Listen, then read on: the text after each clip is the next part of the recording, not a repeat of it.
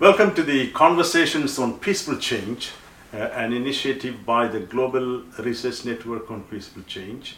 And today we have two distinguished scholars from Professor Scott Sagan from Stanford University and Professor Vipin Narang from MIT.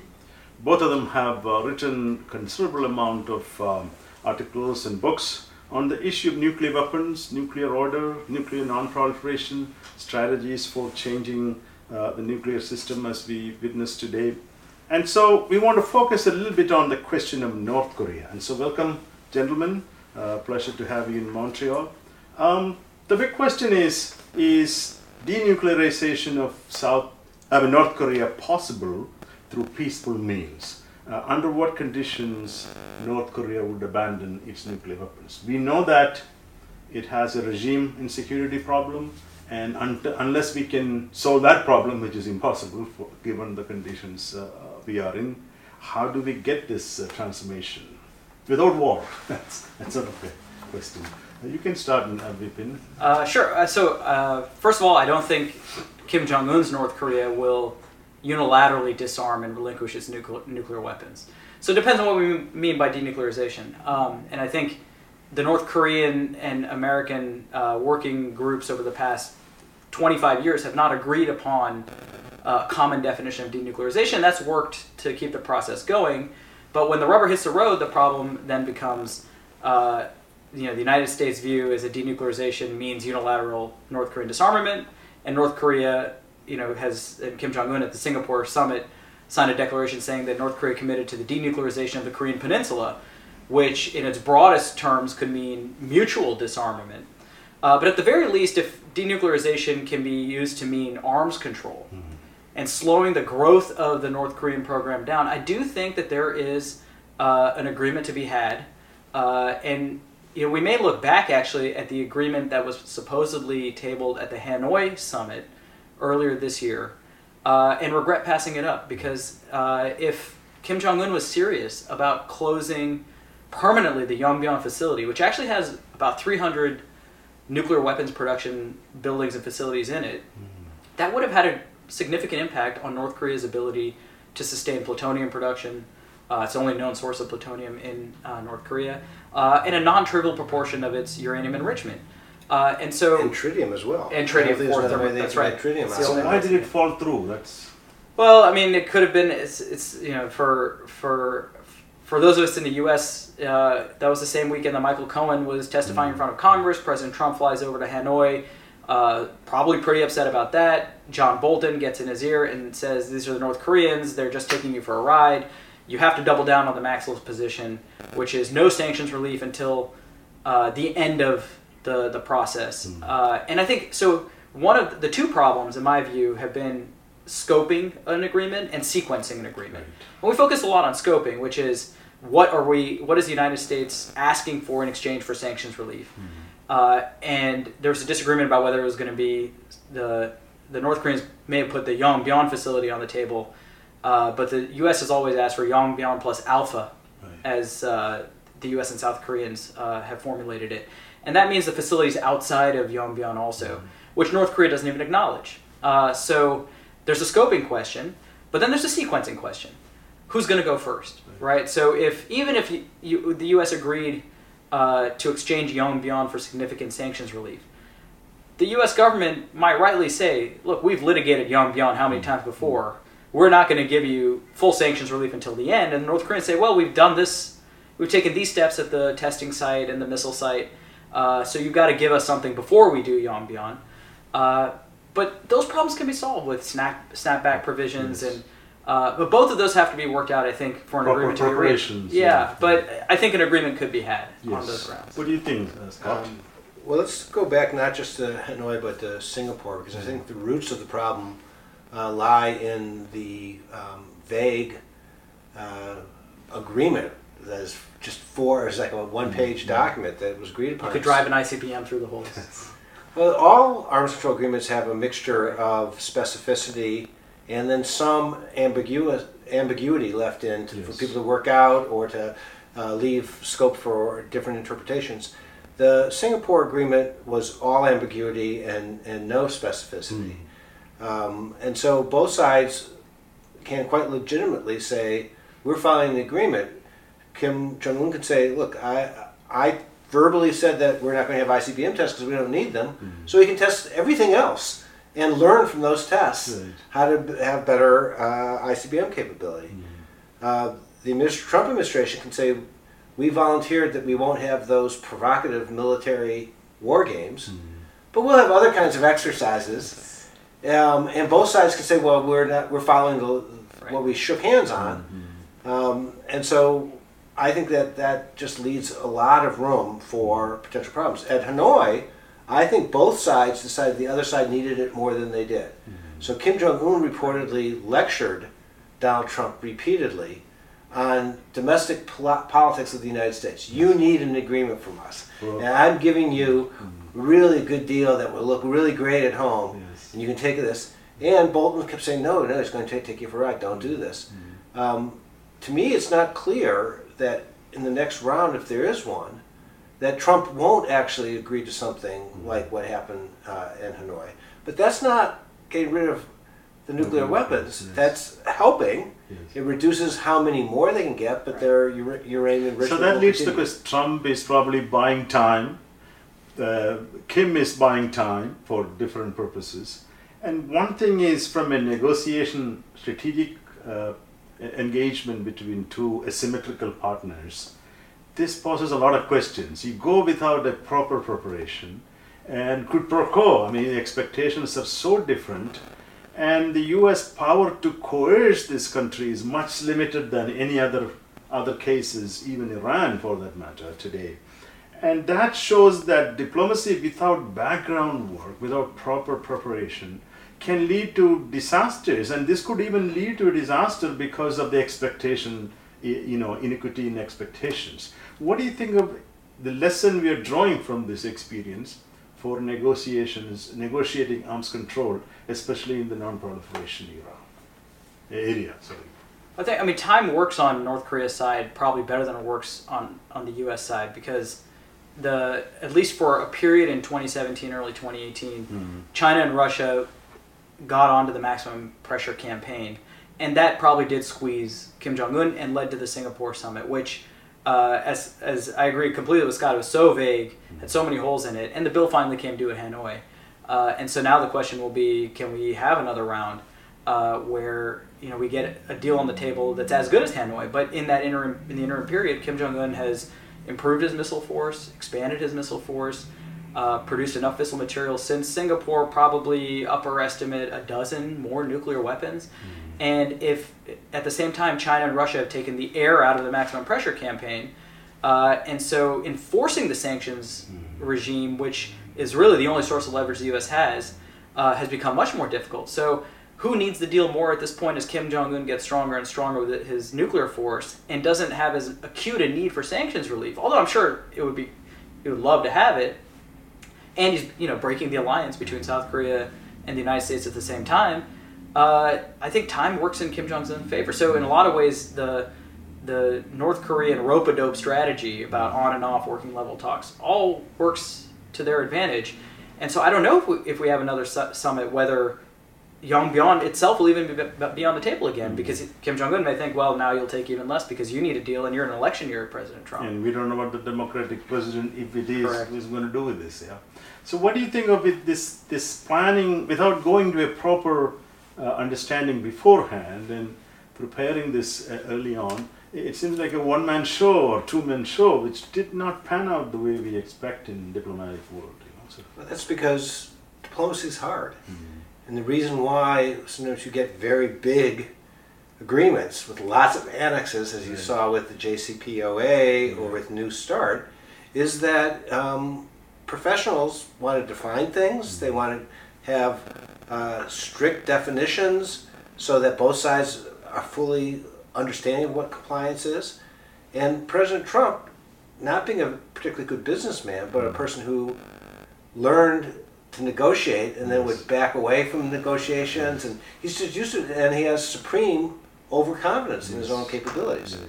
I personally think that John Bolton didn't want an agreement, and that's partly why he sabotaged it. He tried to sabotage it the first time by saying we want to have, before Singapore, we want to have a Libya-like agreement. Yes. And that was a reference, I think, not to the killing of Gaddafi, but was a reference to the taking all the materials and the centrifuges out of Libya and bringing them back to the United States. Yes. But President Trump immediately personalized it and said that we want to follow the Gaddafi model. Now, we won't actually follow it unless, of course, they don't disarm, in which case we might. And that's the kind of thing that just sabotages an agreement. When exactly what Kim wants to avoid. Yeah. That leads to this question of learning from all the crises, all the denuclearization of the past. I mean, at our roundtable at McGill today, we mentioned the past experiences. Ukraine gave it up with an agreement to protect its borders. The great powers, especially Russia, no longer adheres to that.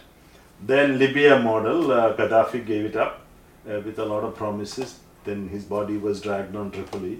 And so why would Kim ever give it up? I mean, Kim is not going to get it. I don't think he will. I mean, because this is his only trump card for existence as a, so the existential deterrence for him is existential. I don't think any reasonable person actually thinks Kim Jong-un is going to willingly surrender his give Trump the keys to the nuclear kingdom.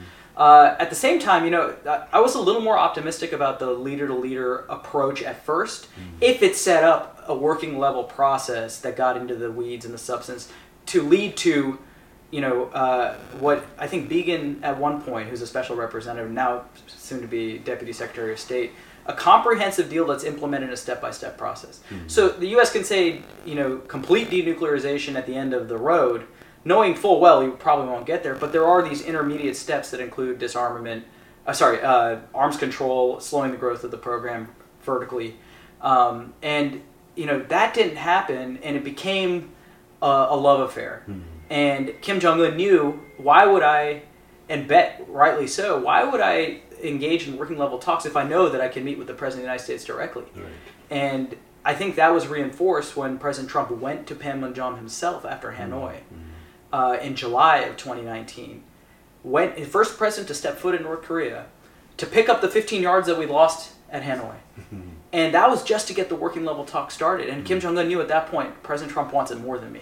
And he wants working level talks and he wants an agreement, and that gave him the upper hand. And I think that's why in this, we've seen the missile tests, and at Stockholm, the North Koreans basically got up and walked away. I think the problem is regime security. We don't put that as a big concern for nuclear weapon acquisition. Iran, for instance, if it ever gets, and potentially Turkey, we were talking about. So you have written about this idea of short-term pursuit strategy, then kind of hiding with a sort of great power protection. I mean, China now, one thing I've read recently, that China is increasing support. There's a lot of Chinese tourists are coming, that he is gaining a lot more economically from China than it was before. Lots of leaks in the sanctions. Yes. And China is one of the biggest leakers. And the U.S.-China interactions, U.S.-Russia interactions, they're using this as a regional strategy to contain the U.S. presence in the region as well. So, without the great powers agreeing, and that is what I want to kind of come to a conclusion of discussion, the great powers are at a real bad situation with arms control today. The world nuclear order is really not helping this process of denuclearization or the so-called horizontal proliferation. Because at the vertical level, we have so much going on with no control whatsoever. Arms control is dead. So what is the relationship between this larger picture we are seeing, the global nuclear order, and this regional context, where you cannot tell these guys, okay, give it up because this is good for you, but we will build our own capability. The old question of horizontal and vertical connection. Well, unless you have cooperation between China, Russia, and the United States, you're not going to get real deep progress with North Korea. Yes. Vipin Ran just said something about, well, I don't know any reasonable person who believes in this. I know a lot of people who do believe that there'll be disarmament. I would question whether they're reasonable people, but they believe that Kim Jong-un is less afraid of the United States than he is afraid of his own people. And that the way to get him to take a risky disarmament is by punishing him so much that he's afraid of being overthrown. Now, I think everything we know about North Korea in the past is just that that's not going to happen. But that's the kind of argument. But the fear is there. People say that, and whether they're reasonable or not, I would question, but they believe it. And that's the extreme John Bolton, hawkish, The maximum pressure. kind of view. But in that view, would require China to not provide a safety valve. Yeah. And I think it's an interesting question whether, China's often had this relaxed view of horizontal proliferation, and it seems to me that China is more afraid of a weak and collapsed North Korea than it is a nuclear North Korea. Yeah. And as a result, it's never going to let it get to that point. And if that's the case, then that theory, let's call it the Bolton theory, I think it is suspect. I think it's deeply suspect. And then But you need I also believe it's People do genuinely, believe it. Yeah, I genuinely think held. that's right. Then you need South Korean support for such a strategy, Japan support. If there's a war, Japan would be a good target for North Korea. Probably the primary target. And so, in a way, this is not a simple problem between the United States and So why North not? Korea. Yeah. Doyens of nuclear strategy and proliferation, why not just say we have to figure out a way to coexist and live with, you don't have to accept it formally. Yes. Oh, can we coexist and live with a nuclear North Korea? Yeah, I That's a think, question for you too, actually. I think we have very little choice but to do Correct, so. We yeah, have to I do agree. so while saying that this is not something we accept permanently, just as we didn't accept that we're going to always have a real hostile relationship with the Soviet Union. Yes. We said that we'll contain and we'll have arms control, but arms control with North Korea will be different than a nuclear disarmament Korea, yeah. complete push. So, for example, this kind of scenario I worry about is the following. In summer 2017, we had this incident where in Hawaii, a emergency response operator issued a warning that a missile was incoming and said, "This is not a practice. This is not a test. This is not a test." In parts of Hawaii, numbers of people panicked. Should have just gone indoors and closed the windows and hope that if a weapon lands, it's far enough away and you won't get hit by the radiation and the fallout that way. But lots of people went outside thinking that was going to make them safer, which it wasn't going to make them safer, right? But in Washington, no one panicked. And the reason why people in Washington or at Omaha at the Strategic Command or at NORAD, the North American Air Defense Command, didn't panic were three reasons. One, we have lots of redundant sensors, and they didn't say that anything was coming. B, we have professionals, and they said, "Hey, don't do that." They screwed up and immediately issued a counter order. And three, we didn't really think that North Korea was about to launch a weapon against Hawaii immediately. Now, imagine that something like that happened in North Korea today. Yes. First, they don't have very good alternative warning systems, so if they, one, did give a false warning, they'd be problematic. Two, they don't have a professional corps in that way because people there are either yes men or they're scared to death. Right. And if you make a mistake in North Korea, you don't get fired from your job. Get killed. You get killed. Yes. And then lastly, Kim Jong-un does think that the United States might attack because Donald Trump kept telling him we might attack you. So you combine those three. So that's why having what used to be called operational arms control, by having some military-to-military talks, by saying, look, we want to have disarmament in the long term, but in the short term, we want to let you know that Confidence building. our exercises will be moving this far away from your border, but no further.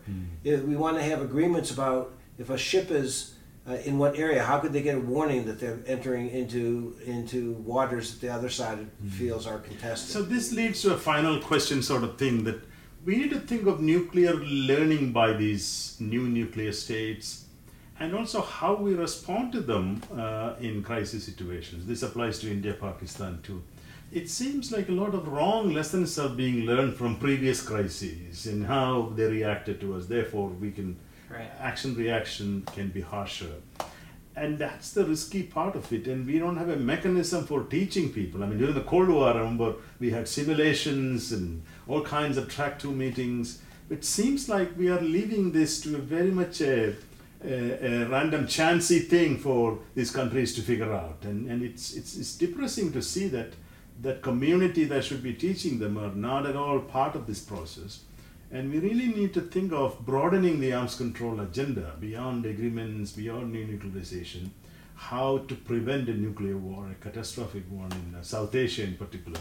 So maybe just a final thought on how do we learn, how do you engage in these regional actors, how do we engage in a mutual learning process? So, I mean, I agree that the dynamic is incredibly dangerous because I think the narrative initially when India and Pakistan, for example, let's take it's a miniature hot war situation where you had mutual nuclearization at the same time. They were each other's adversaries, but they bordered each other. So all the things that induced the very, very ugly stability in the Cold War between the U.S. and Soviet Union, distance, robust command and control, hotlines, confidence building measures, they did not exist in the India-Pakistan and still do not exist in the India-Pakistan scenario. And the proximity is actually probably one of the biggest variables you can't solve.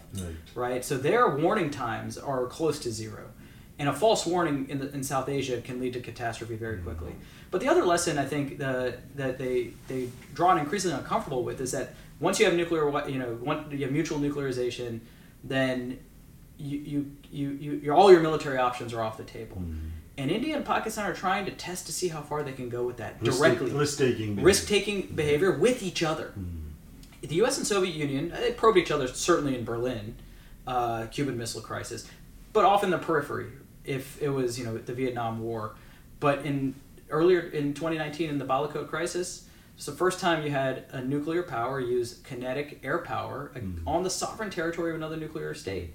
It's also the first time that for 20 years India has suffered mainland terrorism from its nuclear adversary on its soil. So how do states negotiate this ratcheting up of these probes without triggering escalation?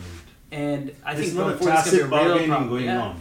And a lot of randomness, right? Because if as I said earlier today, if you reran the Balakot crisis 10 times, I think a majority of the time you've gotten a much more highly escalated conventional crisis, and one that could have run up if ground forces start getting involved very quickly on nuclear red lines. And we forget that India deployed, or wanted people to believe it, deployed the Arihant in the middle of the crisis. Yes. And there's no question that nuclear weapons are going to be salient in the next crisis because they were salient for the first time in ways that they hadn't been in previous India-Pakistan crisis in the Balakot crisis.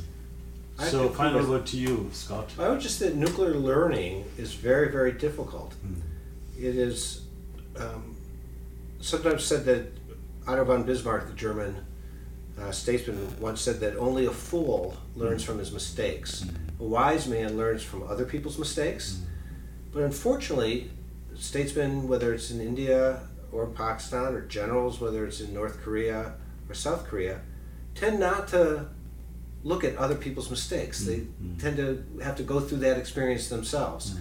And that means that learning can happen, but it means it's very risky because you don't learn from other people's problems because you think that doesn't really apply to us. And Kargil was supposed to be the Cuban Missile Crisis, but it seems like people have forgotten that now. That's right. Thank you very much, gentlemen. It was wonderful to have you in Montreal, and let's hope to continue this conversation again.